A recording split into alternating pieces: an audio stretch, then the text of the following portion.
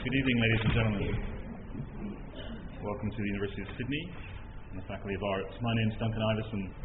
I'm representing the Dean of the Faculty of Arts, Stephen Garton, tonight, and I'm head of the School of Philosophical and Historical Inquiry, who are one of the sponsors, along with the faculty, for tonight's lecture. My first duty is to acknowledge the traditional owners of country, the Ghada peoples of the Eora Nation, on whose land this university obviously now stands. This has always been a place associated with learning long before the university came here. It's okay, it's sitting here. And we're happy to continue in that partnership with them now. My second duty is a very pleasant one, which is, of course, to invite you to this public lecture presented by Professor John Keane on the 21st Century's Enemies of Democracy. And this is sponsored not only by the Faculty of Arts and the School of Philosophical and Historical Inquiry, but the Sydney Democracy Forum. And I think it's particularly important, particularly relevant that John's with us tonight, because some of his most influential work, and one I remember reading well as a graduate student, not to date him or anything, on civil society, was enormously important. And the Sydney Democracy Forum, I think, is a wonderful innovation and contribution to Australian civil society that the faculty and the school is particularly happy and keen to support. So on behalf of the Sydney Democracy Forum, I also welcome you here tonight. I encourage you to get involved in the forum by signing up to its email list and meeting members of the forum tonight to find out more about what it does. This is one of a whole series of remarkable events that the forum organizes here, and I think it's a real tribute to my colleague David Pritchard, who's put so much energy and effort into organizing it, that you're here tonight. Another very pleasant duty of mine is to invite you to a reception following tonight's lecture, where you can meet John and perhaps leave with one of his many books. And most importantly, meet each other and members of the forum, and perhaps follow up on some of the themes of tonight's important lecture.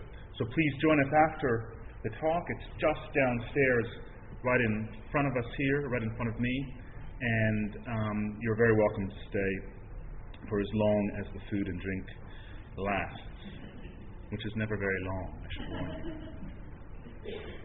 My final duty is to invite my colleague, Professor Graham Gill, to introduce tonight's speaker. Graham.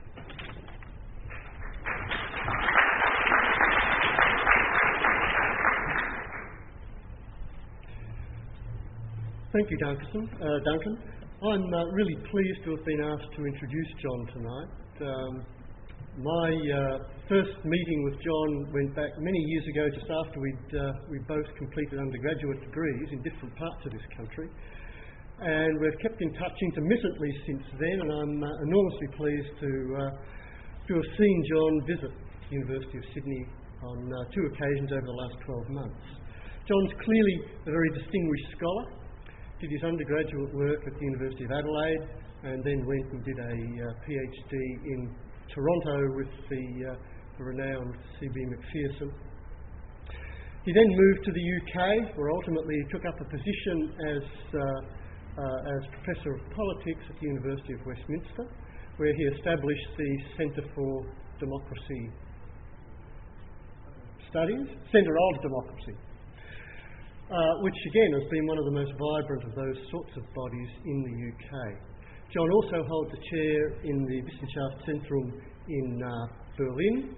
As Duncan said, he's been a prolific author on matters democratic, including civil society. He's written a biography of Tom Paine, biography of the first Czech president, Václav Havel, and books on the media and democracy, and civil society and democracy.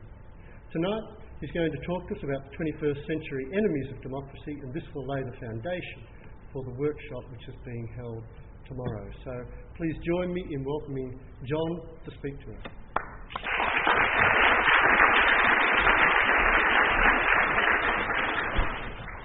Wasn't a very auspicious beginning. I just wanted to say at the beginning how delighted I am Very pleased to have spent the last month here in Sydney. I wanted to thank Duncan Iverson for his grace and generosity. I wanted as well to say thank you very much to Graham Gill, who is a colleague stretching back to at least 50 years ago, I think. Not quite, but almost. And to David Pritchard, who has been the energetic, moving spirit in the formation of this Sydney Democracy Forum. Thank you very much for the enlightenment. Now, for such a warm welcome, I think it's something of a snub to begin this lecture with some unwelcome news. We know that summer is on its way in this our fair land, and with it comes a fighting chance that a government will be thrown out for its pig-headedness. But in matters of democracy, I want to suggest tonight that colder, meaner times are on their way, and that everywhere, in all lands, the dog days of parliamentary democracy are coming to an end. We know, it's quite evident, that the popularity of parties and politicians and parliaments and other institutions of representative democracy, their popularity is falling, and it's well captured in the very popular political joke which I discovered in India, the one about the citizen who spotted an epitaph in a cemetery that read, "Here lies an honest man and politician." "Shame," the citizen cried, "two people in the same grave." I think such is the disaffection with parties and politicians and politics that jokes like that travel, and that they do so and incite laughter, I think also suggests something more profound, something new, something more worrying, at least for me, which is the bellyaching about democracy itself. Now, it's true that the grumbling admittedly comes in many different forms with a wide spectrum of possible effects. Grumbling about parties and politicians is one thing, but taking to the streets and killing innocents, as here in Sarajevo, or driving a vehicle jam-packed with explosives into a crowded public place as if it were a bat chased by hell, is quite another matter. In between, the grumblers against democracy come in all shapes and sizes. And such differences, I think, must obviously be built into any account of the 21st century opponents of democracy. But it is just possible, I think, and I want to put to you an opening thought, that this grumbling about and against democracy may well feed upon itself in the coming years viciously, as of course has happened a number of times previously in the history of democracy. This at least is the suggestion of the Portuguese writer José Saramago. I urge you to have a look at his recently translated novel called Seeing. It's a tale about an election which is held in Lisbon quite recently, in which there's terrible weather at the beginning, and the pollsters observe that very few people are coming, probably because of the weather, but by the end of the day, when the polls close, in fact, 80% of the voters have stayed away.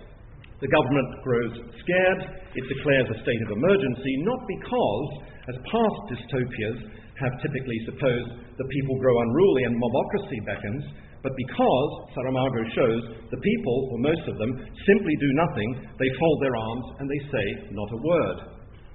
Well, the world is obviously much more complex than any novel, but inspired by Saramago's Seeing, the opening point I want to make in tonight's lecture is that we should pay attention to the deepening disaffection with democracy, if only because things can be learned from this grumbling about democracy and its malfunctioning. There is, I think, truth in the old exaggeration that the enemy is us. The opponents of democracy can teach us much about the chronic gap between the ideals and realities of democracy. And here I want just to say, very quickly, by way of illustration, that it does seem to me that one of the central problems that this grumbling against democracy throws up is the problem of hypocrisy. It's very curious that we don't have a good work in the field of politics and government, political philosophy on hypocrisy and the relationship to democracy, but it does seem to me that hypocrisy is the soil in which antipathy towards democracy principally takes root. It's common, of course, Juan Lint and others have pointed out this, that there are many factors why democracies implode or are defeated. It can be war, it can be unbridgeable class antagonisms, it can be governmental paralysis, it can be devastating natural disasters. But it seems to me that none of these forces have power in themselves. They only work insofar as people, large numbers of people, become convinced in their guts that the gap between the promises and performance of democracy is so great, the gap between the ideals and the reality is so vast, that democracy is not worth having or defending. Hypocrisy, of course, is an interesting word with an interesting history, and I want to just say briefly, very briefly, something about it. It has Greek origins, where it was a term used on the stage, and it was used only descriptively. There was no judgmental quality about this concept. It was because of the Christianization of the term later that, think, for example, of St. Matthew, "Woe unto you, scribes and Pharisees, hypocrites," or "Thou hypocrite, first cast out the beam of thine own eye, and then shalt thou see clearly to cast out the mote out of thy brother's eye." It's that kind of Christianization of the term hypocrisy that has, I think, turned it into a word, a barbed word, and a bad barbed word for judging bad people. Here is an interesting example from Cesare Ripa, who is a great iconologist of the end of the 16th century, and this is an image of hypocrisy. Notice, here is a heavily disabled beggar in the square. Here is a woman dressed, it turns out, if you could see it more clearly, in a woolen cape, and she has over her arm a prayer book and a cross. Notice sheep's clothing. If you look carefully at her feet, they are the feet and ankles of a wolf. And she is handing coins to the paralyzed beggar. This, for Ripa, is hypocrisy, and I think it correctly captures the way in which the Christianization of the term gave it a sharp end. To refer to people, to groups, to institutions that do not live up to the ideals which they proclaim. And of course, it wasn't long before the word hypocrisy was used as a sharp-edged weapon against Christianity itself. Think of the old 18th century maxim, lovingly quoted by Tom Paine many times, that the best way to atheism was to join the Anglican Church. Or think of Byron's image in Don Juan of 40 parsons lined up in a row, chanting in unison as what he called a 40-parson power choir, "Thy praise, hypocrisy." Or consider the very tail end of this Christianization of the term, turning it against Christianity, the words in Oscar Wilde's The Importance of Being Earnest, where in Act 2, Cecily says to Algernon, "I hope you have not been leading a double life, pretending to be wicked and being really good all the time. That would be hypocrisy." Why am I going on here about hypocrisy? Because it does seem to me that although it was a very sharp pin in the backside of Christianity, the problem of hypocrisy is even sharper in the body politic that we call democracy. It was Hannah Arendt, in fact, who pointed out that hypocrisy and the dislike of hypocrisy is typically at the cause of rebellions against, modern rebellions against modernity. That hypocrisy, as she puts it, typically, not in the sense of injustice, but hypocrisy typically transforms the engagé into the enragé. I agree with that remark, and I would just like to illustrate it a little bit, because it does seem to me that built into the very idea and the institutions of representative democracy is both a vulnerability in the face of the almost certain possibility that there will be a mismatch between ideals and realities. To put it in plain English, hypocrisy is a permanent thorn in the side of democracy, and it does seem to me one of the sources of the present-day discontent and disaffection and opposition to democracy.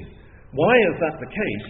Because democracy, as Derrida, I think, rightly has pointed out, is always the democracy to come. There's never enough of it, there's always disappointment, there are always failures, there are shortcomings, there are setbacks. And that very point is, so to say, a principle built in to modern representative democracy. Why is it that we have elections? We have elections because the expectation is that those who represent us will not perform as they say they are going to do. They will not perform in accordance with our interests, and that's why we chuck them out. So failure is chronic. Is built into the very notion of representative democracy, and it's that soil, it seems to me, in which the opposition in the early years of the 21st century to democracy takes root. Briefly, to give several illustrations of this point, I want to mention the work that has recently been published by Waldo Ansaldi, an Argentinian political sociologist who points out very strikingly in a survey of the contemporary state of democracy and feelings about democracy in Latin America, that about half of Latin Americans, when polled, say that they, a little bit under half, say that they like democracy and they favour it. But when you ask them about the miserable state of pauperization in that continent, it has the highest concentration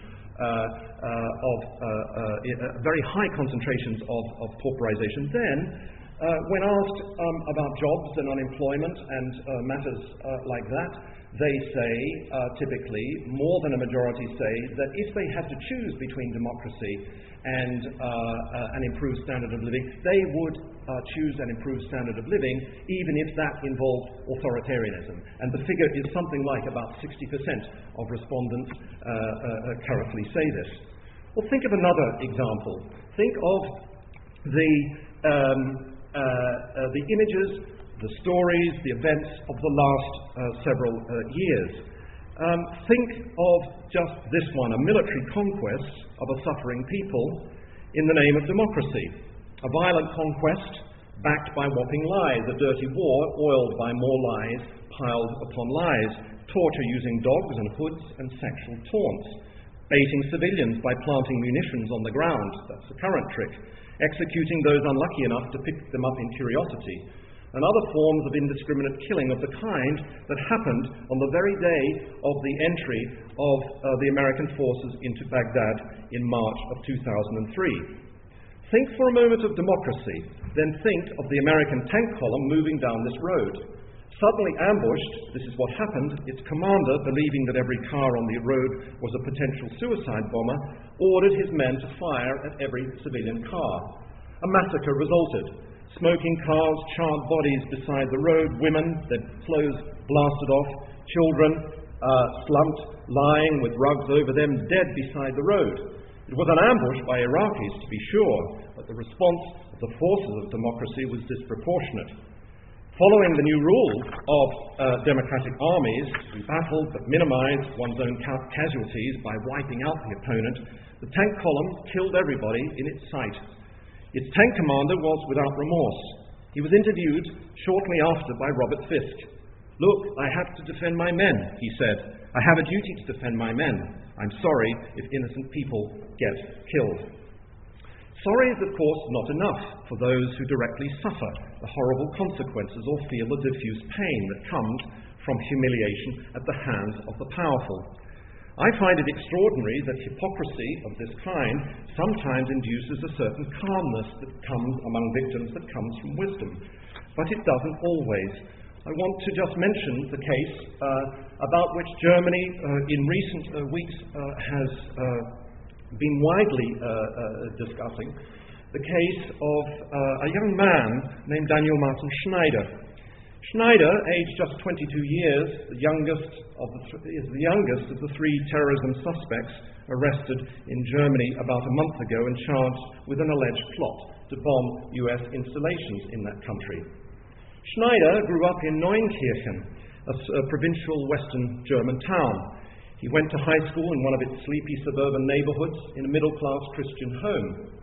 He was described as a good but inconspicuous student, obviously disturbed by troubles in his family. He abandoned high school 2 years early, converted to Islam, enrolled in a technical college, and earlier this year moved to the outskirts of Saarbrücken, where he lived on unemployment benefits in a rundown house with another young German and 2 Tunisian students. Together, they built in their backyard a makeshift prayer room known as the Omar Mosque. Like the apparent mastermind behind the suicide bombings of the London Underground, Schneider had joined the ranks of the new disaffected. He was someone who reportedly displayed a certain sakina, that is, the same feeling of calmness that Osama bin Laden said he felt when a Russian shell in Afghanistan failed to explode at his feet. A religious feeling of not being worried about death. A feeling that he is outside this world, that he is linked with God and another world, a better life unspoiled by the duplicitous standards of this world. The Berliner Kurier commented, "The days of clichés are over. Terrorists can also be called threats." I think that's true, but it missed the key point, that Schneider was a young man convinced of the hypocrisy of the society in which he lived, sure that a well-reported bomb blast or two might help bring it to its senses, expose its duplicity, perhaps even force it into submission. Now, it's true that democracies have mechanisms for dealing with hypocrisy, including, of course, throwing the buggers out of office into the streets. The most blissful elections of my life have certainly been of that kind. Not many of them, only a couple in fact, but they were pretty good. But there are times, as Saramago reminds us, when the perceived gap between the promise and performance of democratic institutions becomes abysmal, so intolerable to certain people that they draw the conclusion that democracy is a rotten contradiction, the name of a rotten fruit. It's at this point, I think, that the opponents of democracy are made and begin to make their presence felt.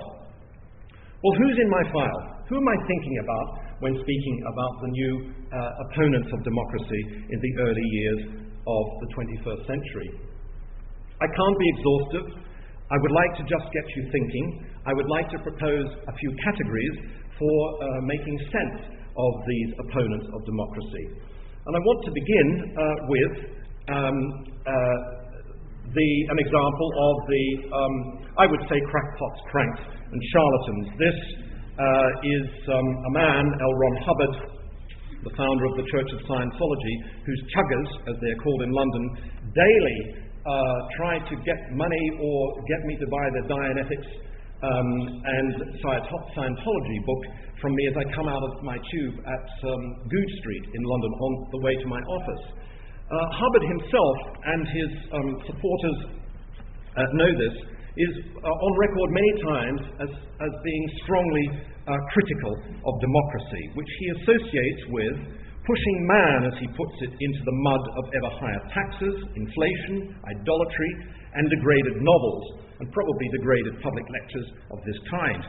But he also thinks that groups are always best ruled by minorities, and those who foolishly engage in democratic processes very often, as he puts it, and I'm quoting, elect only those who kill them. A bit less harmless are the intellectuals, the pedantic little Napoleons of big thoughts who like to think they're above the world and potentially the master of its narratives. I'm trying to be a little bit self-ironic here, but I want to point out something quite serious, which is that the category of intellectuals, as it appeared in the 16th century, as a social category, has typically never been fond of democracy. It's one of the things that needs to be said and helps to explain not only the ways in which in the earlier part of the modern world there were so many intellectuals who were dead opposed to democracy and its hypocrisies. Think, for example, of the well-known 20th century intellectuals who identified strongly with Nazism, Stalinism, Maoism, and other political ideologies. These were not exceptions, and they need to be, I think, better understood. Today we have, I would say, a new crop of intellectuals who are treading the path of their predecessors. In France, we have a well-known linguist and former student of Louis Althusser, Jean-Claude Milner, Milner has argued recently in a book called Les penchants criminels de l'Europe démocratique, the criminal tendencies of democratic Europe, that calls for peace in the Middle East from the likes of politicians like José Barroso or Tony Blair or Angela Merkel, amount in fact to a call for the annihilation of Israel. And he goes on to say that such intentions are perfectly consistent with the fact that European democracy, as we know it today, was in fact born of genocide of the Jews. Contemporary democracy, he says, is a child of the concentration camps, which is to say that the Jew and democracy are contradictory opposites, essentially because democracy, says Milner, is driven by the urge to destroy all political and ethical limits, not only boundaries of religious kinship in the form of Judaism, but, for example, the very laws of genetics and sexual reproduction. Meanwhile, in the United States, there is a best-selling book at this very moment written by the economist and public choice theorist Bryan Caplan. I think the cover is something of an insult to sheep, I have to say, but this, in case you haven't seen the rather heavy-handed simile, is a portrayal of human voters in all their likeness to sheep. What Caplan says in this book, which has been highly praised this year in the United States, is that the problem with democracy is that it destroys market mechanisms.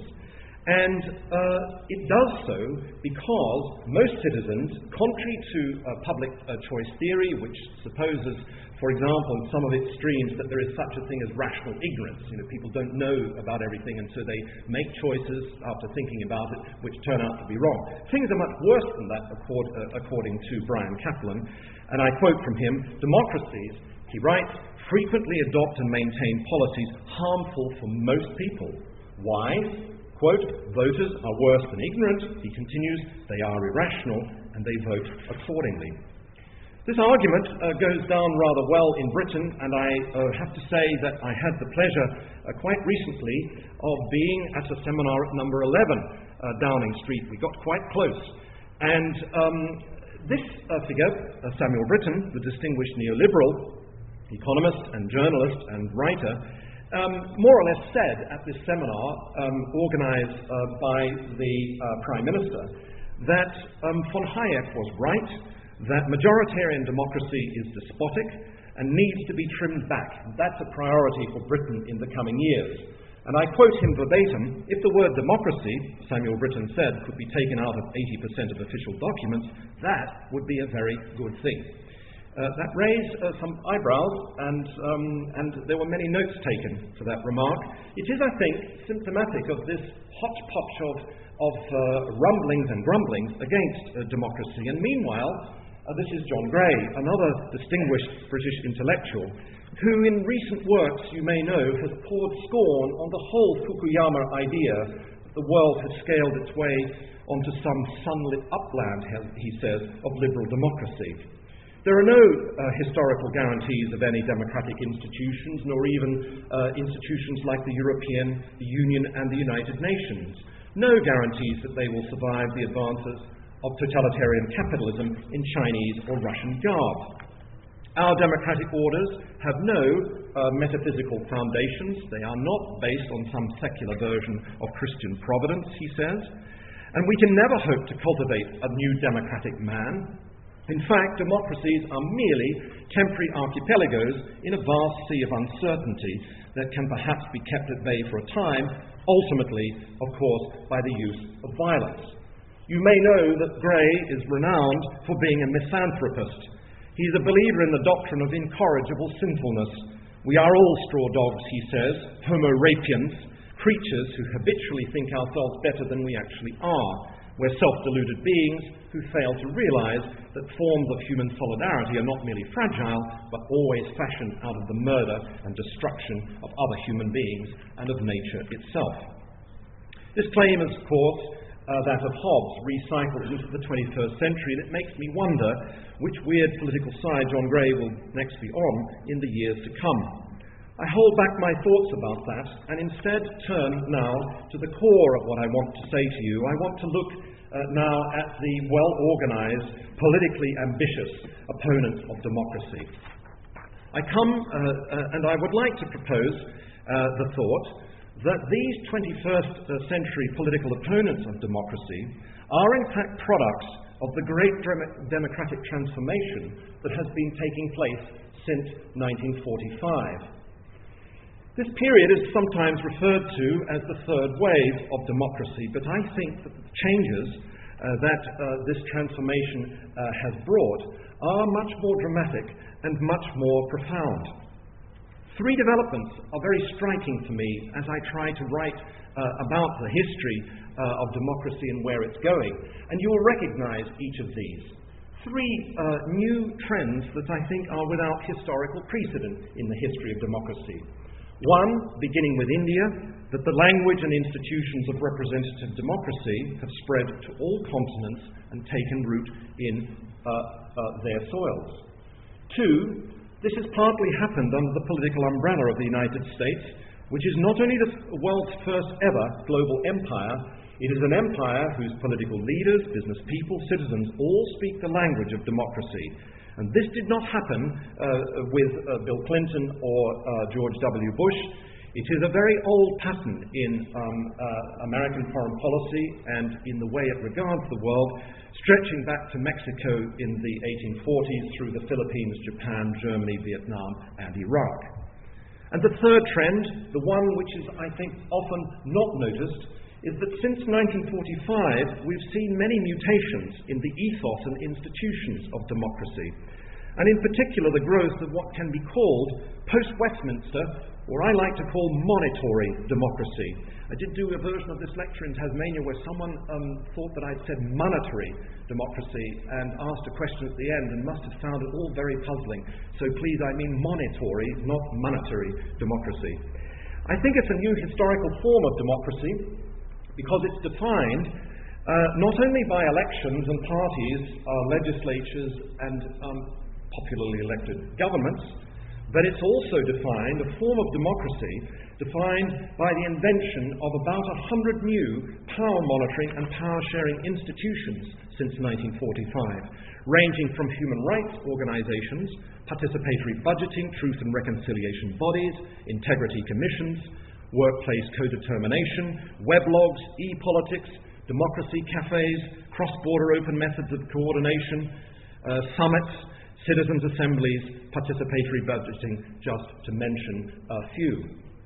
My contention is that the new political opponents of democracy are tangled up in these three trends. And it helps to explain one striking thing initially, which is that the new opponents of democracy typically talk and praise the people and describe themselves as Democrats.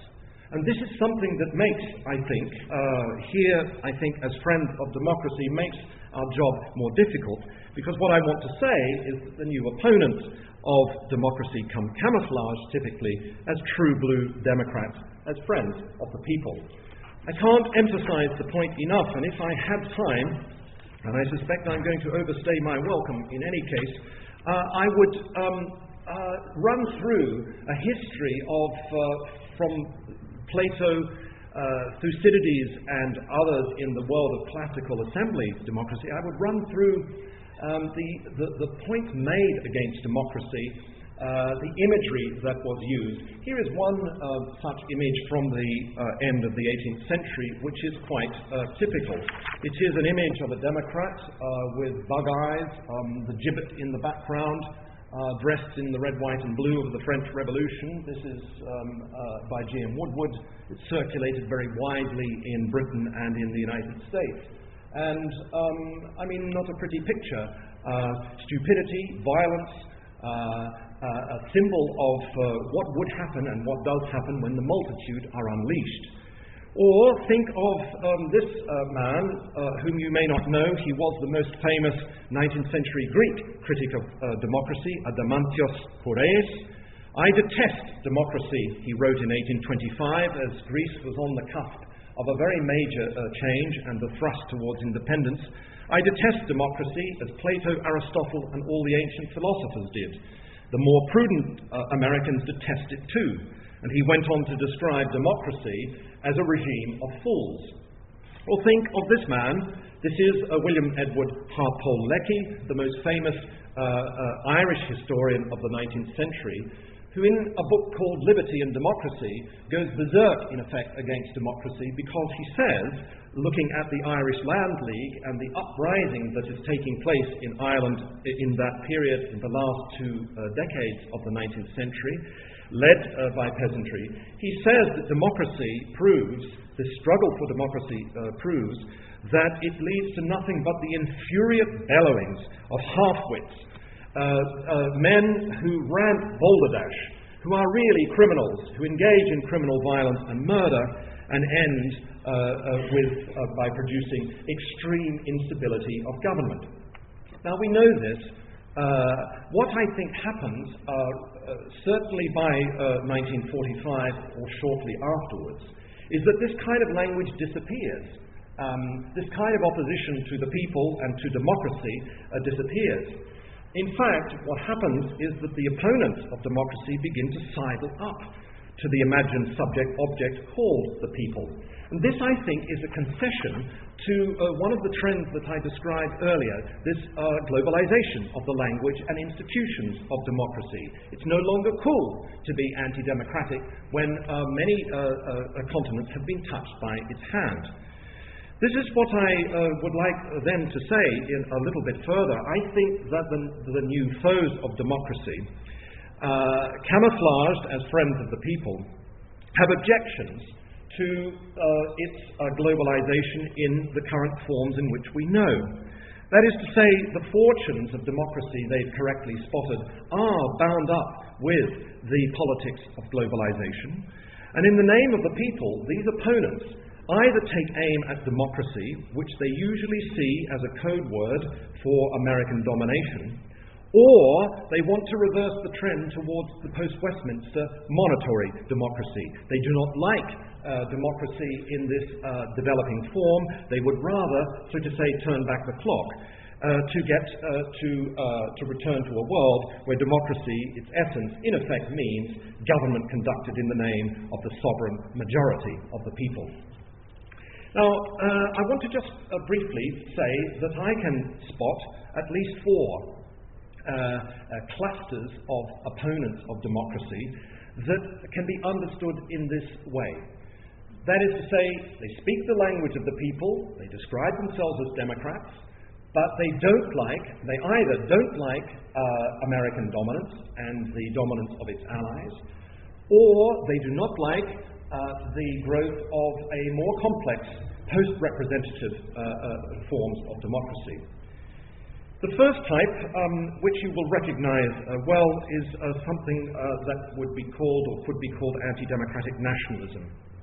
Putin's Russia, Chavez Venezuela, Ahmadinejad's Iran are perhaps the best-known examples, but I would say the path-breaking case, the case that was pertinent for the European Union, that devastated many millions of people's lives in Southeast Europe, is the case of Serbia. And here is Dobrica Ćosić, often referred to as the father of the Serbian nation, someone who has written very many novels and works, and who was completely behind the Milosevic phenomenon of the 90s, and today remains unreconstructed in his opposition to democracy.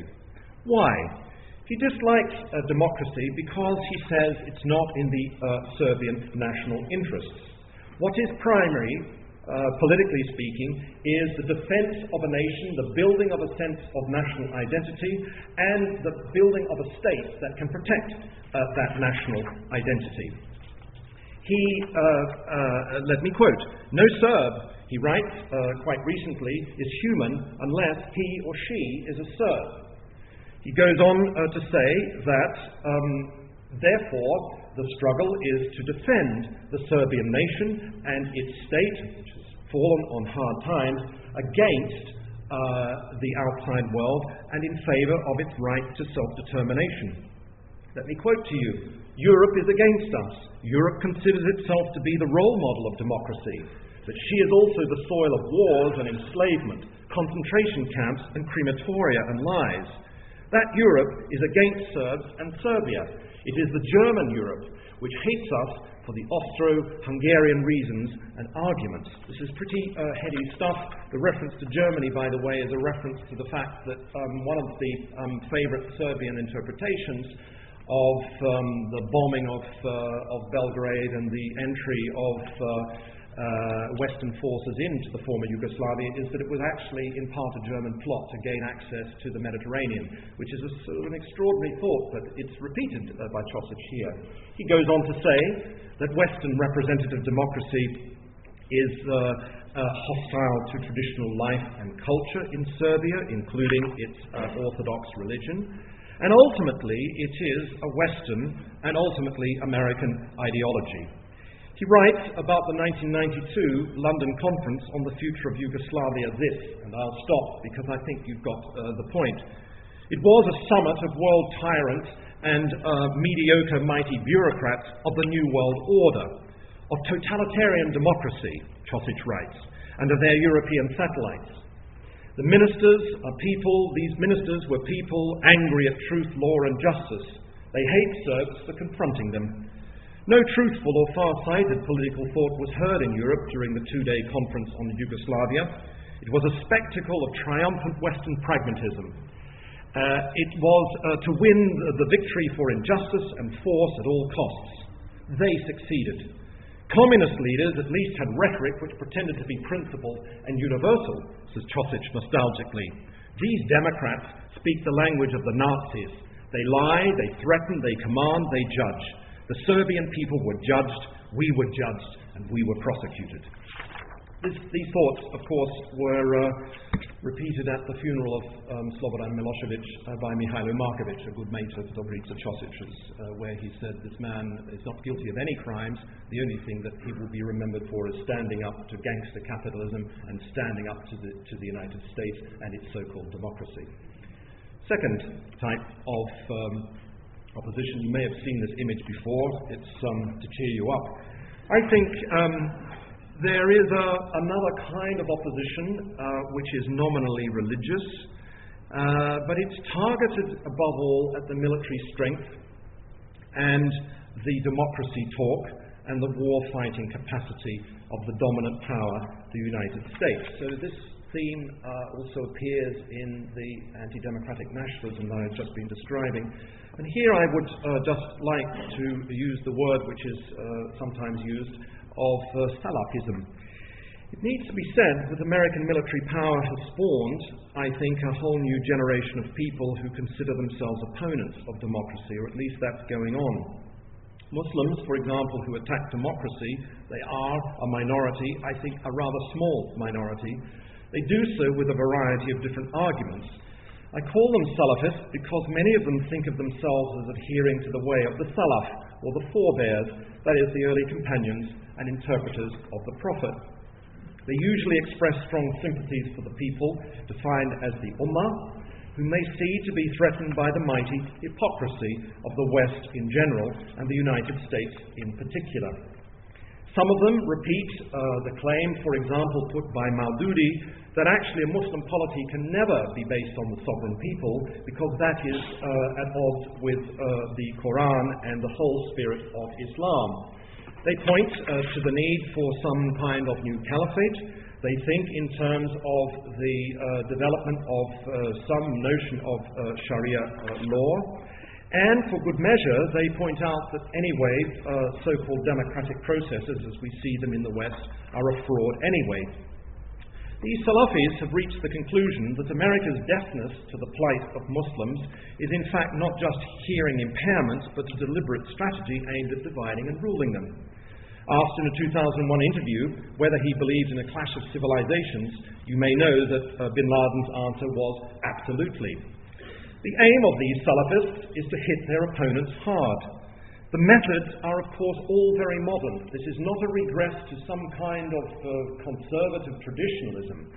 The methods involve the use of media events, the reliance on asymmetric warfare, the development of cross-border networks of support.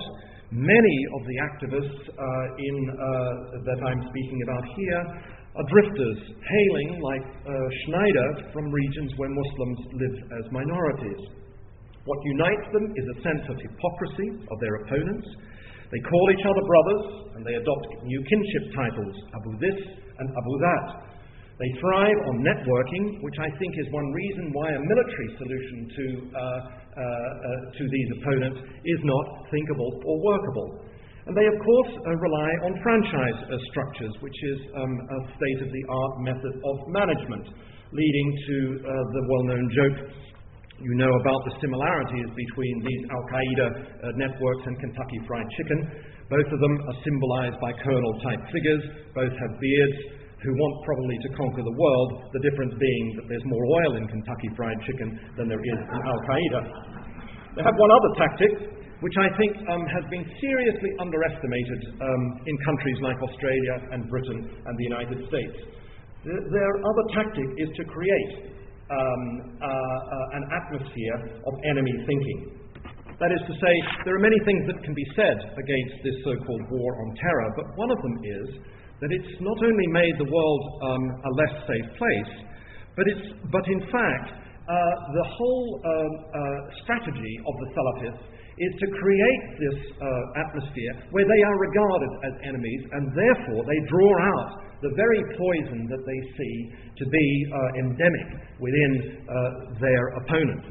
That is to say, they bring out the political instinct for going for glory, the exploitation of public fears, and the whipping up of the desire to fuel revenge by force of arms.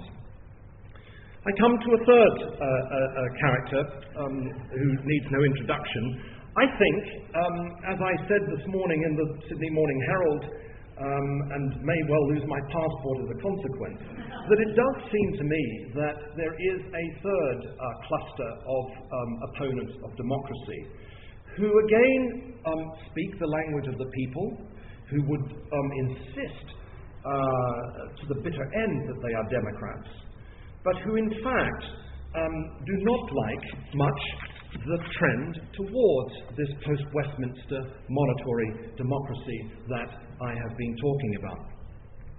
This is how they go about their work, and I say they because there are a number of cases, both locally and nationally, on the face of the earth, and I would include, controversially, I think, Berlusconi's Italy. This is how you do it. This is how you roll back and how you weaken democracy as an opponent in the early years of the 21st century. You plan to win several elections in a row, that too, so that the changes that you want to implement will stick. You use every trick in the book of politics to achieve what others haven't. 3 terms, 4 terms, 5 terms, why not 6 or 7?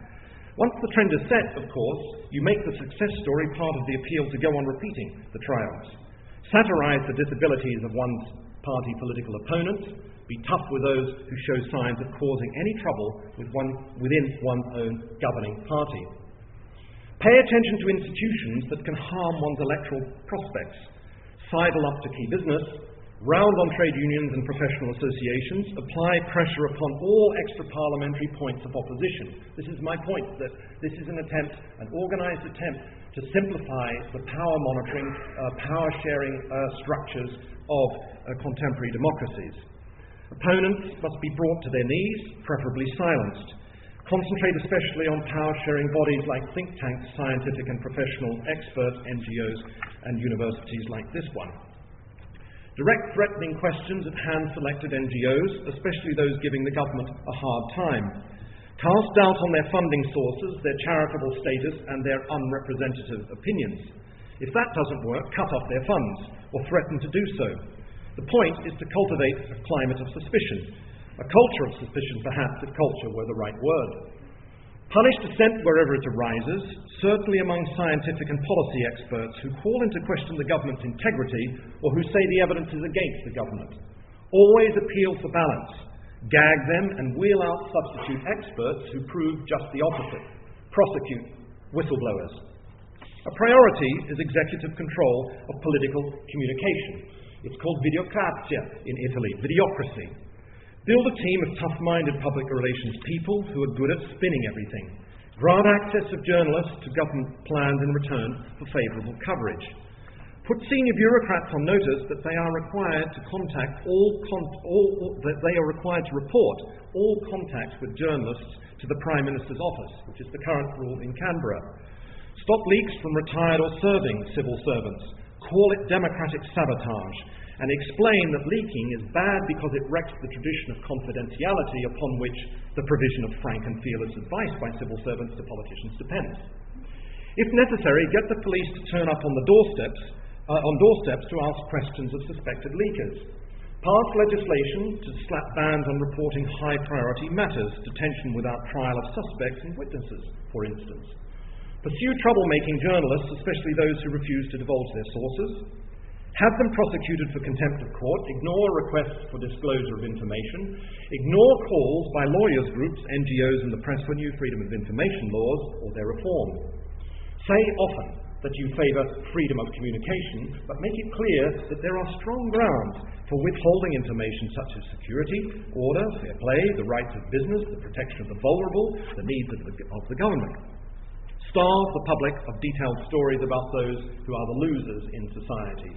Sometimes ban books and censor the arts. Make every effort to muscle in to the intellectual and artistic life of the country. Encourage a mood shift towards petty seriousness. Insist that life and politics is no laughing matter. Dissuade people from laughing at their leaders. Construct a list of dangerous types who don't swim in the mainstream. Islamic terrorists, illegal immigrants, street criminals, pornographers, paedophiles, gays, lesbians, animal rights types. Trade unionists, perhaps Sydney University researchers, and other noisy minorities. Drone on about the importance of being practical. Say things to cameras and microphones like, the practical circumstances require us to do that, or what we need to do is to adopt practical measures, or simply say, let's be practical. Encourage the collapse in the faith in the demonstration. Behind the scenes, get the police to threaten and intimidate would-be demonstrators who must not be allowed to disrupt traffic, interrupt normal business, and generally cause inconvenience. Never admit that the government is wrong, even though most observers and the government itself knows it's wrong. Never be pinned down. Use stock phrases that don't mean much except that they serve as camouflage for political manoeuvrings. Say the right things and the wrong things so that everyone who is listening hears what they want to hear. Analysts call this dog whistling. It is in fact a jazzed up version of the art of speaking out of both sides of the mouth. Find ways of beating or sidestepping the polls.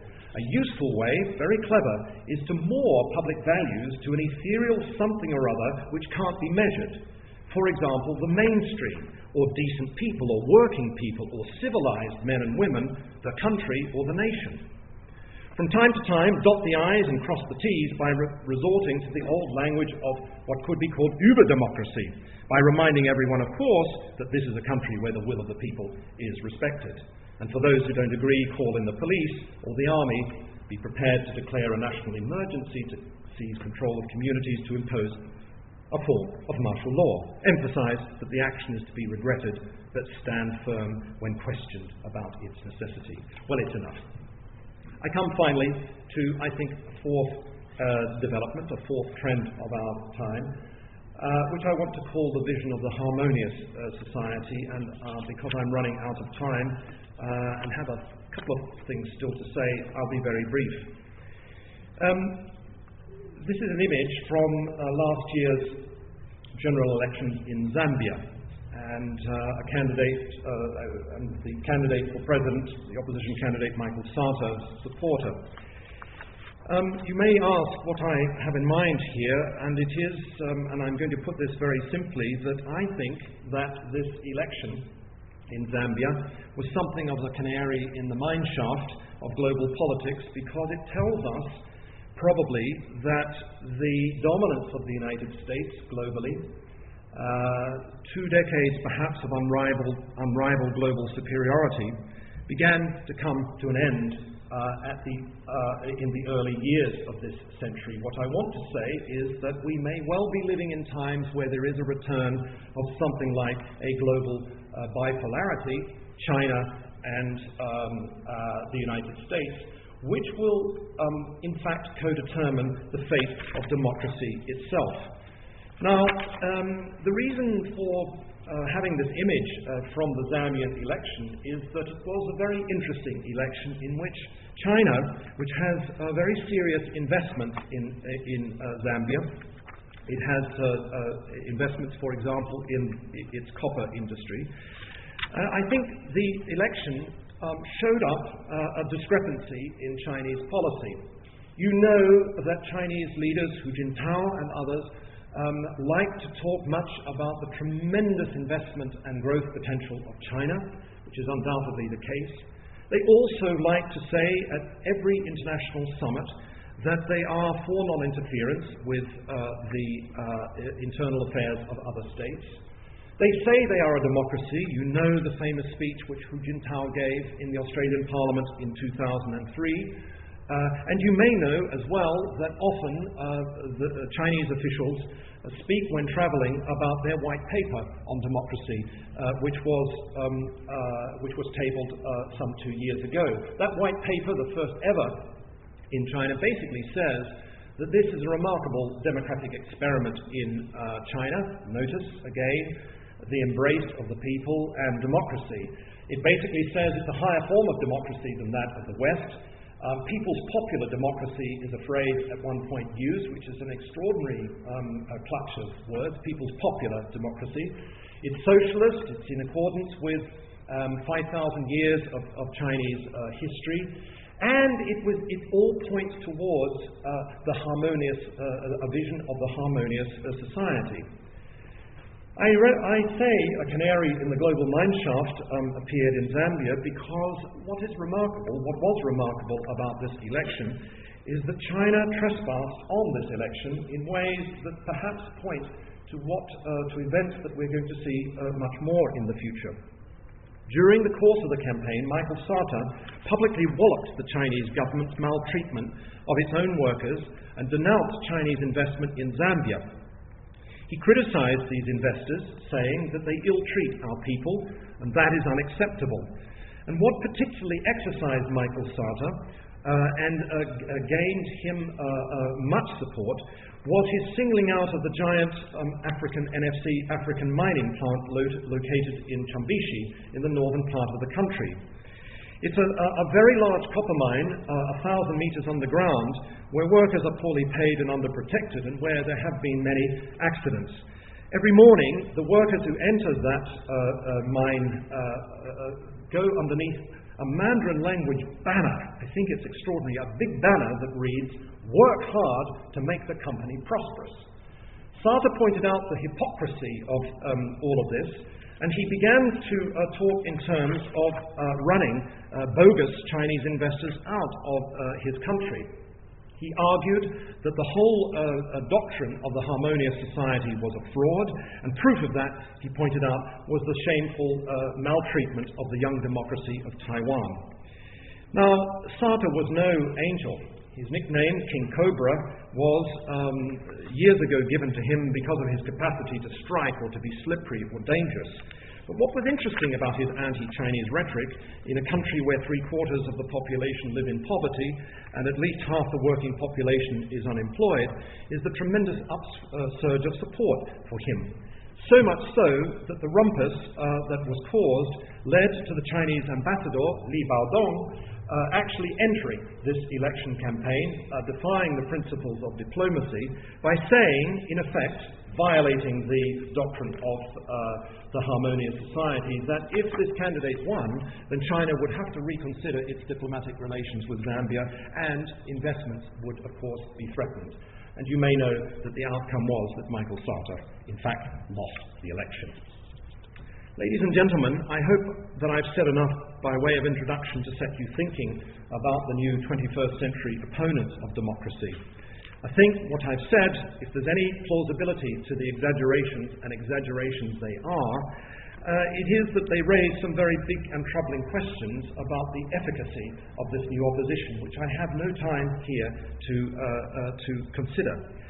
It also raises questions about the status of opponents in democracies. In an essay on the abortive peace victory in Algeria several years ago, Jacques Derrida pondered the subject of opponents of democracy and what it tells us about the very idea of democracy.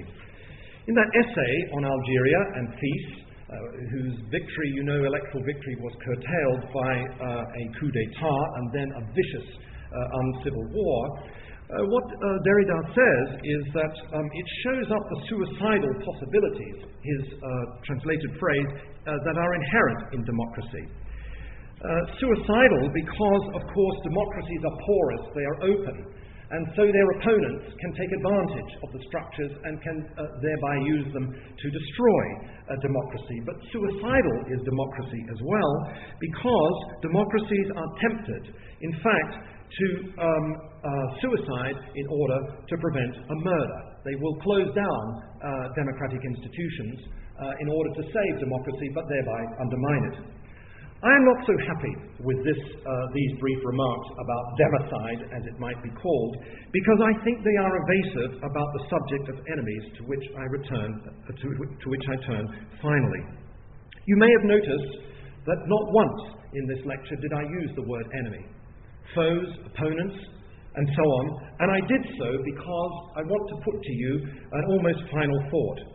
Talk of enemies does not belong in the vocabulary of democrats and democracies. What do I mean by this outlandish claim? Because it's clear, empirically, that it happens all the time. Exactly 1 month ago, Israeli cabinet ministers, with the full backing of the US Secretary of State Condoleezza Rice, voted unanimously to declare the Gaza Strip, quote, an enemy entity for the stated purpose of shutting off power and fuel supplies to the 1.4 million Palestinians who struggle there to live in dignity, protected by a Hamas government that the Israeli government, backed by the United States and its friends, has tried to strangle to death. Never mind the shameful details of the politics of this region, I want only to say that when I hear such talk of enemies by self-described Democrats, I recoil in disbelief. There are those, of course, who have argued historically that in the world of power and politics, enemies are ubiquitous, and that they are always necessarily part of the nest of democracy, something like a cuckoo in the nest of democracy. Here's an image of the influential, I would say still influential, German jurist and political thinker and Nazi sympathizer Carl Schmitt. Schmitt famously, as you may know, argued that democracy rests upon a principle of exclusion. It specifies that even though all persons may be equal, some are certainly more equal than others. That is, that only equals and not unequals are worthy of being treated equally. He takes this idea from Aristotle. A democracy, and I'm quoting him, demonstrates its political power by knowing how to eliminate or keep at bay something that is foreign and unequal and threatens its homogeneity. And he cites, in fact, in one essay, the case of White Australia policy at the end of the 19th century. It's an example of what democracies do. They decide who are citizens and who are part of the democracy, and they exclude those who are not. Which is to say that enemy thinking is somehow quintessentially bound up with democracy. You know that this is part of Carl Schmitt's broader view that the political world, it's an ontology, in fact, the political world is a pluriverse, a dangerous jungle of self-interested partnerships, shifting technical alliances, open disagreements, and outbreaks of violent conflict. The temptation to commit devilish acts is omnipresent, and it follows that in politics, and this applies in democracies as well, only fools suppose that they can treat their enemies as honest debating partners, peaceful competitors, or adversaries in need of tolerance or understanding and compassion. Those who are politically wise reckon on the constant possibility of deception, of cunning and violent opposition from their opponents. They know that armed conflict against predefined enemies, the attempt to neutralize or eliminate them physically, is the ultimate act of politics. Now, I've elsewhere, as others have, criticized Schmitt's fascination with enemies, violent conflict, and the primacy of territorial state institutions. I think it's worth noting here that Schmidt's strangely proto-fascist view of democracy as a polity that is intolerant of differences and so necessarily productive of enemies, I think it's wrong. I think it's a long discussion that we could have. It's no doubt fueled by certain aversion of Christian metaphysics in the case of Schmidt, but the view that there is a symbiotic relationship between democracy and enemies, it seems to me, is utterly mistaken. Representative government, to revisit a point that I mentioned at the beginning of this lecture, was in fact a remarkable innovation under medieval modern conditions. And the birth of representative democracy, I think, produced a formula for dealing with opponents in a way that Carl Schmitt does not recognize and doesn't do so for politically motivated reasons. Representative government, and later representative democracy when it worked, was seen by its champions as a way of freeing citizens from the fear of leaders to whom power is entrusted. The elected representative, temporarily in office, is seen as a positive substitute for a power personified in the body of unelected monarchs and tyrants. What democracies do of this kind is that they turn enemies into opponents and competitors. And so transformed, enemies become rivals from whom one can learn to do things differently, a source, perhaps, of fresh ways of thinking about principles, policies, and tactics.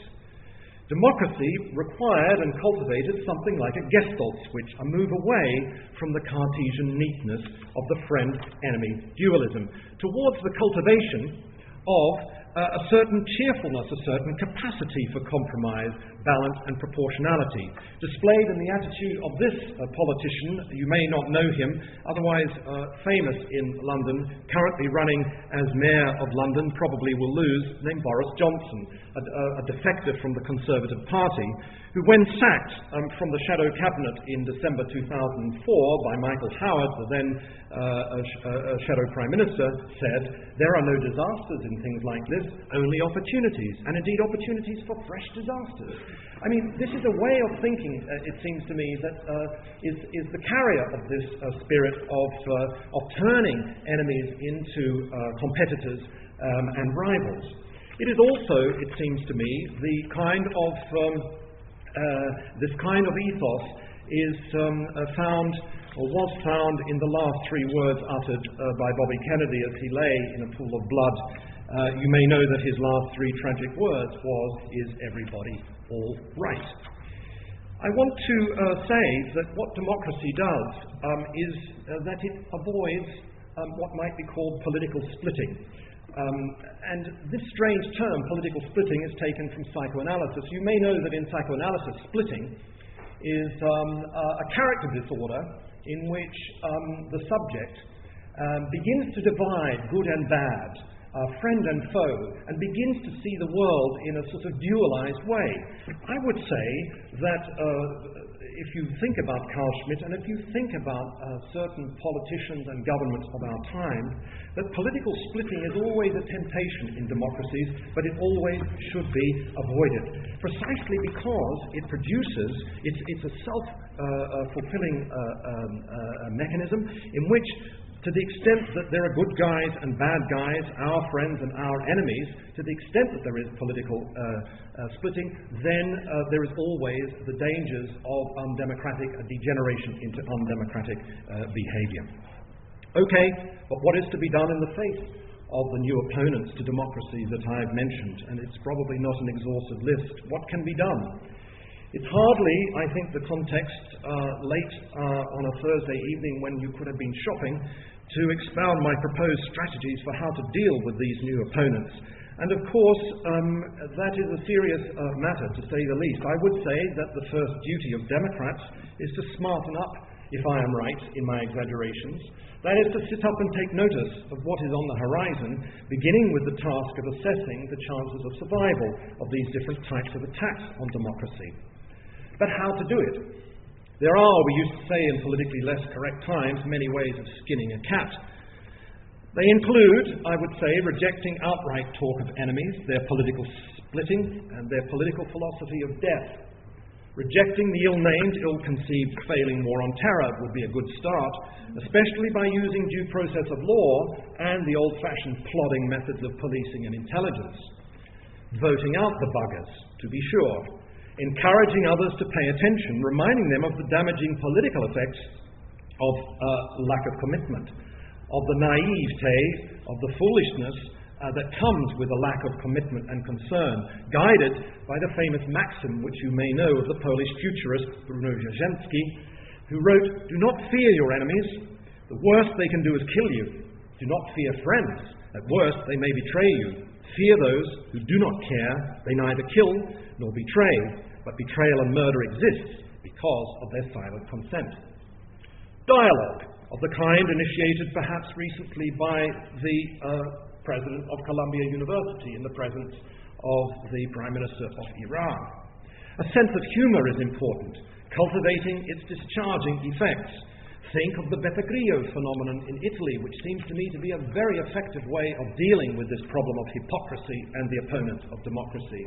Or think of Ali G in these remarkable slips. Think of money and markets as means of dealing with the opponents. I always remember fondly a remark made to me by Adam Michnik some years ago. He asked me, "Do you know the difference between good communists and bad communists?" I said, "No." He said, "Well, good communists are those who take bribes, who accept money, and bad communists are those who don't." I mean, the implication here is that money can be used, contracts, business can be used to discharge some of this opposition to democracy. Deepening the trend towards post-Westminster models of democracy, to be sure, is a priority. And that means cultivating, reinforcing, funding, providing support for power monitoring, power restraining institutions, including cross-border mechanisms, which I must say in this region of the world are in rather short supply, certainly more than they are in the European region, and which have, I would say, democracy-enabling effects, as John Eikenberry has pointed out. Generally practicing the arts of dynamic compromise wherever possible. Dynamic compromise is a topic that's seriously neglected in contemporary political thought. But, when all's said and done, how dangerous are our times? I don't know. Compared with the last great growth spurt of globalization, when democracy was fighting for its life, things seemed to be better. Where are the Mussolinis and Hitlers or Stalins today? But just because they are not there doesn't mean necessarily that our times are better. Where are the examples of widespread outbursts of xenophobic nationalism? Where are the great stock market crashes? And where are the great military confrontations among big powers? But there are, it has to be said, nationalists and criminal bombers, and arrogant American and Chinese politicians, and military men who believe they are entitled to run the world. There are clowns and fools and hypocrites, and there are power-greedy governments like those of Silvio Berlusconi and John Howard. They all need to be watched, and they need to be dealt with. Ladies and gentlemen, I bid you farewell and welcome you to the 21st century. If there's any truth in my exaggerations, then almost certainly democracy is in for a pretty rough ride. Thank you very much.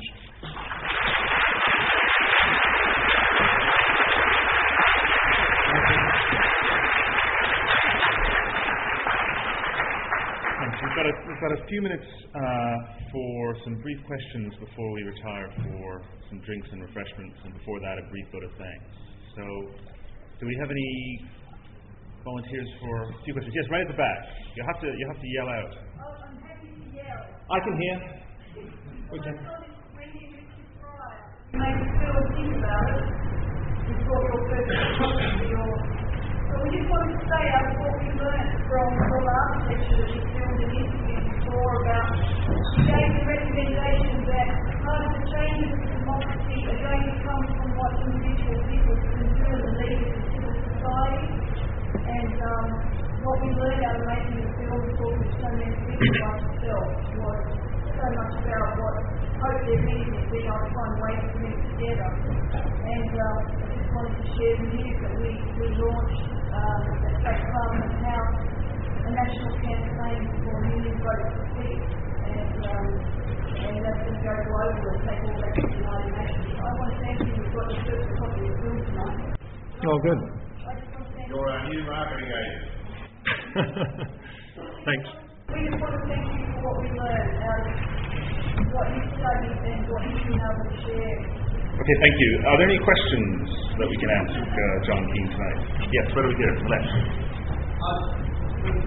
Could you put up for me, please, your term, defining your term, monitoring democracy? Because I just have one caveat in my mind. You said something about Venezuela and others.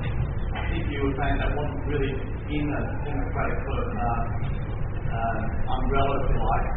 But I think that's what they are doing. They are like a participatory representative democracy. Is that how you describe monitoring democracy? I'm not quite sure. Yeah, I think that that in the case of Chavez, I think that you can see, I put him in the first category. A lot of talk about the people and democracy and opposing, American power.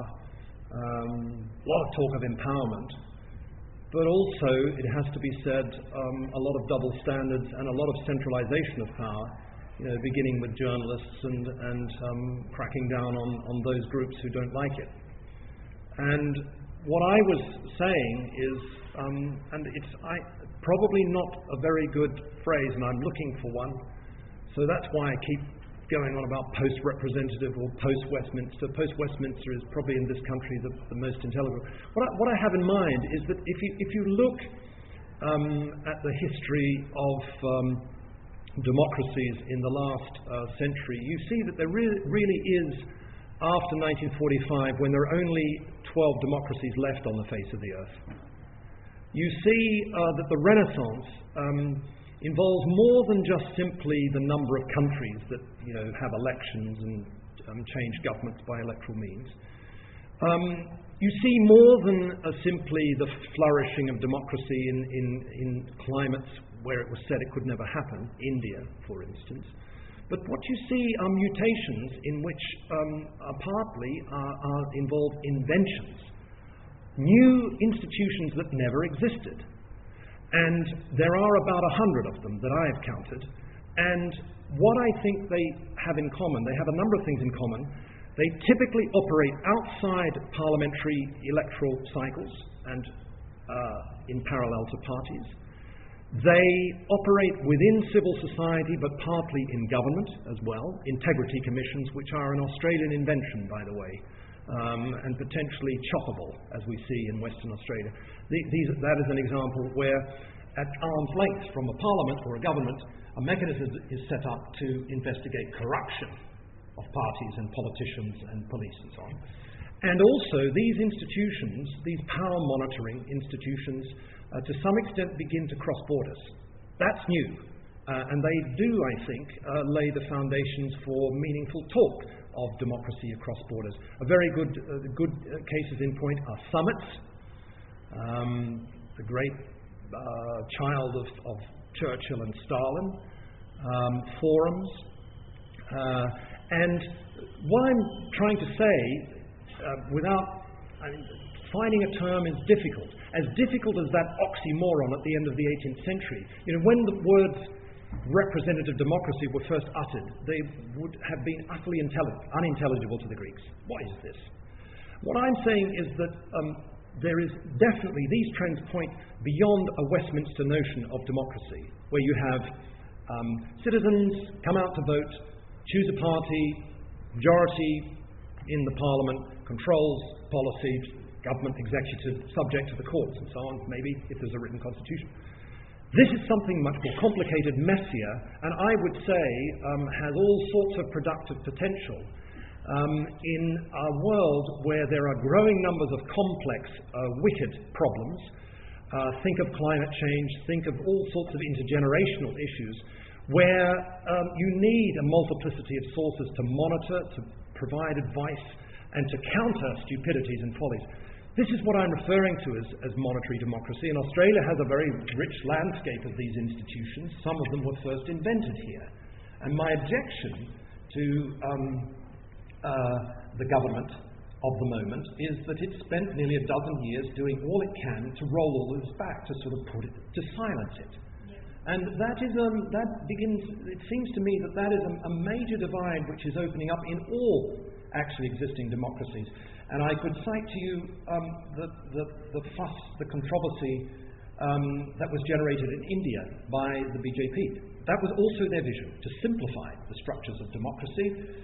All these lock adalats and panchayats and all these riff-raff, making Parliament not the proper place that it should be, and instead projecting a vision of shining India. Well, they were booted out, as you know, by largely a huge turnout of poor people who wanted nothing of this simplification of democracy.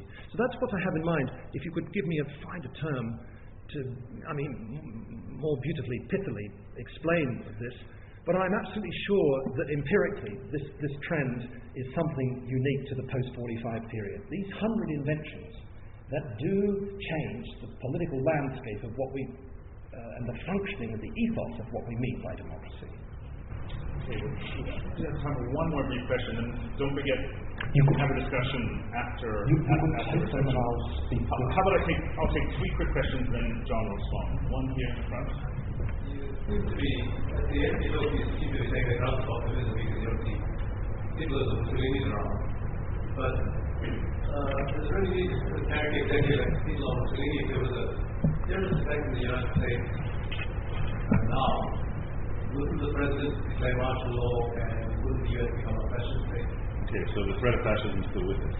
Yes. Yes, sir. You grew up in Europe, where in the socialist times, when there were places there that unashamedly saying they have a one-party system. It seems that in Australia we're also living in a one-party system, but it's kind of divided into major parties. We're talking about little petty things, but again, it's like the Coca-Cola and Pepsi challenge. Good, so lack of choice. One final question for John to respond to. Yes, ma'am. I just wanted to ask, John, do you think that there is a reason why we're seeing this in Ocean? Is there a kind of collusion involved in it, or is it just historically that we've had democracies, post-45 phenomena that it's become an emerging trend? Mm-hmm. John, so those are 3. I don't know what to say to all 3. It's Naomi Klein's thesis. I think it's exaggerated. Oh, yes. Yes. That's who I mean. Naomi Klein. Yes. Wolf. Naomi Wolf. It's exaggerated probably as I was tonight, but I'm not sure, and partly time will tell, politics will determine this. It has been, I think, our experience in the UK that this didn't happen. I think in general the European reactions, and partly this is, I think, fueled by some European sensibilities, what I said to you tonight. I think the reaction to the Madrid bombings, to the bombings of the London Underground, didn't produce this hysterical, centralizing, democratic, martial law mood. On the contrary.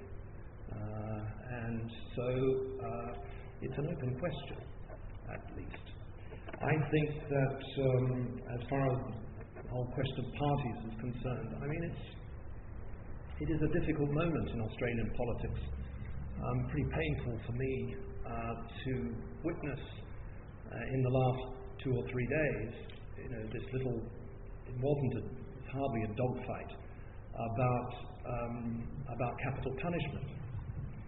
And I think, my topic tonight directly bears on that, and the way that the 2 leaders handled it. What I think is discouraging is that for reasons of policy light strategy and keeping your powder dry and hoping that you won't frighten large numbers of people who look as though they're going to vote for you, and afraid of what the government has in its back pocket, the leader of the opposition in effect fell into the very mentality that I was arguing against tonight. Because if you think about it, there are at least 2, politically speaking, ways of handling those who are accused, arrested and convicted of so-called terrorism. And you can go down the path of war and capital punishment and, a kind of Schmittian enemy thinking, basically, political splitting. Or you can, as is being seriously proposed, and I hope Gordon Brown will go for it, you constitutionalize this process and you treat these cases as cases of extreme criminality, to be sure, but cases that involve due process of law and a certain freedom of opinion about the cases and all that. So it wasn't the answer that you expected, but it does seem to me that is symptomatic of this rather rotten moment, I think, in Australian politics, and I think it was an opportunity to be much bolder, but we didn't see it, and we may see it after an election victory of the Labour Party. We may, but it does seem to me that it contains the policy of the party. I'm not a paid-up member. I should tell you, I think the policy is right, that the getting rid of capital punishment, of constitutionalising it, and, interestingly, of developing a cross-border forum process, a monitoring process. This is the kind of thing I'm talking about. I think it's all politically very important. What was the last question? The toughest one. Hardest one, yeah. Oh, yeah. Why now?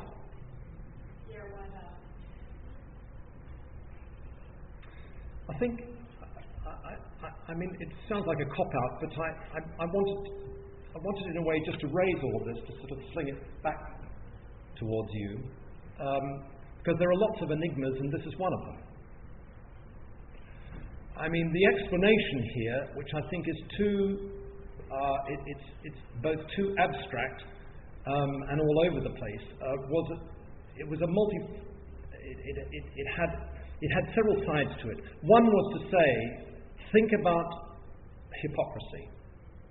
And I am convinced that this is an area where we political thinkers, should do some really interesting work, because it's so obvious when you look at the trials, for example, of these young men going through the UK courts and the United States, and you look at someone like Hicks and so on. It's so obvious that this problem is at work. It's a kind of catalyst. Causing people to be turned off ideals and institutions that we call democracy. But I do think there are these macro historical trends. And my suggestion to you tonight, it wasn't very well worked out, is that it is this combination of three trends to which the new opponents of democracy are opposed. They're not very comfortable about, to say the least, all of them, none of them are particularly comfortable about the American dominance, and if they do side with the American dominance, then that puts them in certain quandaries. And some of them don't like this drift towards, or this trend towards monetary democracy. But I think that the dynamics, it's a pretty obvious thing to say, the dynamics are wholly unprecedented.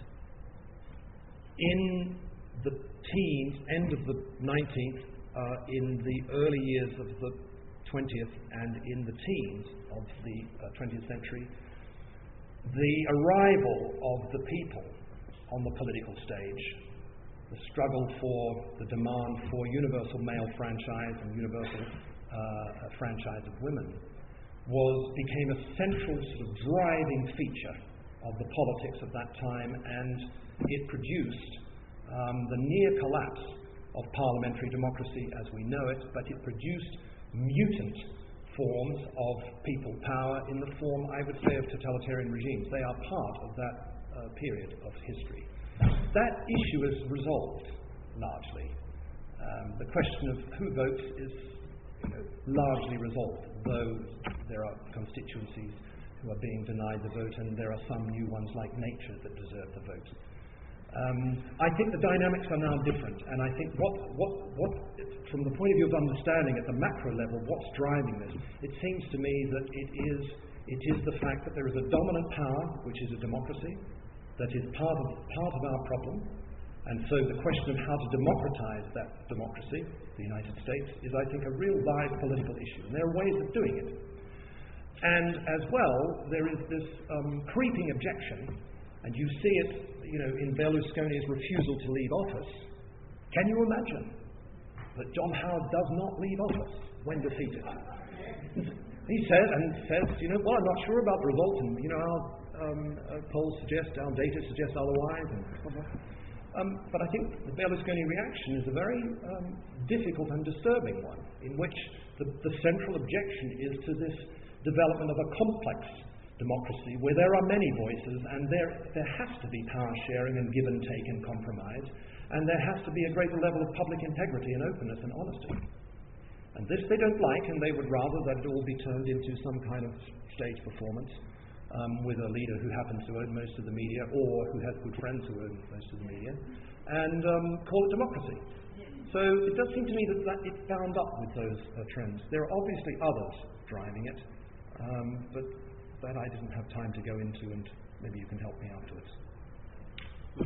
Okay, with the mention of departures, it's time for us to go, but let me just invite David Pritchard to send us on our way with some brief closing remarks. Thank you. Sit down.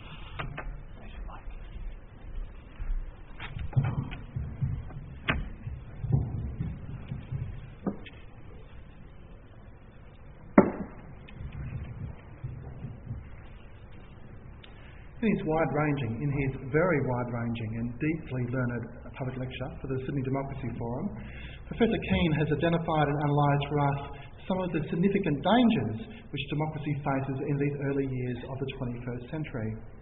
Some of these are, of course, the usual suspects.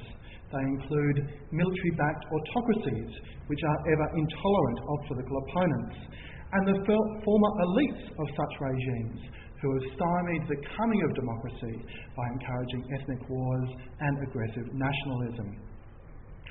More surprising perhaps, and certainly more disturbing for us tonight, is his exposition of the real dangers for democracy which are arising from within Western democracies. Professor Keane highlights very well the growing disaffection with parliamentary politics. With few exceptions, the citizens of established democracies display increasing levels of voter apathy and disdain towards politicians and the business of parliaments. In our indirect or representative system of democracy, the political engagement of ordinary citizens plays a crucial role in making sure politicians take note of popular interests and perspectives. As such, Professor Keane reminds us of the importance of addressing this alarming democratic deficit. Another of the homegrown dangers for the democracy which Professor Keane identifies is the war on terrorism of the United States and its close allies. Our justification of the 2003 invasion of Iraq in terms of the promotion of democracy has paradoxically helped to consolidate authoritarian regimes in the Middle East and further afield. Today, they can label political opponents and local advocates of democracy as quislings of the Americans, or bring forward the disintegration and appalling sectarian violence of Iraq as reason enough to push back calls for democratisation. In addition, our hypocritical repudiation of democratically elected governments and genuinely popular movements in the Middle East and North Africa helps stifle emerging democratic practices and discredits further the cause of secularism and modernisation in the region. Back home again, Professor Keane analyses with great perceptiveness the new will to power of our own elected governments. In recent years, we Australians have seen our governments at federal and state level actively reduce the deliberation and oversight of parliaments, ignore the adverse reports, the complaints of so-called power monitoring bodies, and besmirch the reputations of government critics, such as federal court judges, human rights activists, public sector whistleblowers, and of course, university researchers. This new assertiveness on the part of elected governments clearly threatens the quality of our policy making and the cohesion of our society. In our form of democracy, the debates of Parliament and civil society are crucial to testing and developing policy options before they are put into practice. The emergence of so-called power monitoring bodies since 1945 has also helped check the politics of majoritarianism, where political parties curry favour with the electorate by attacking minorities, or the quieter virtues of democracy, which have always been there, such as human rights, the rule of law, and the acceptance of social diversity. As such, I believe, this is probably the gravest and most immediate of the democratic dangers which Professor John Keane has explored. Tonight, ladies and gentlemen, we've heard a very important and eloquent public lecture by one of Britain's leading political thinkers, and by someone who has been called one of the great intellectual exports of Australia. In the current political climate, Professor Keane may, tomorrow, be attacked as a friend of the union bosses, an ex-factory Australian who is decidedly un-Australian, or an academic dreaming in his ivory tower of socialism. Please, to assure him we will not be cheering along when such attacks inevitably take place, and to show again our appreciation for his research and his wonderful talk tonight, I ask you please to thank him once again. Thank you.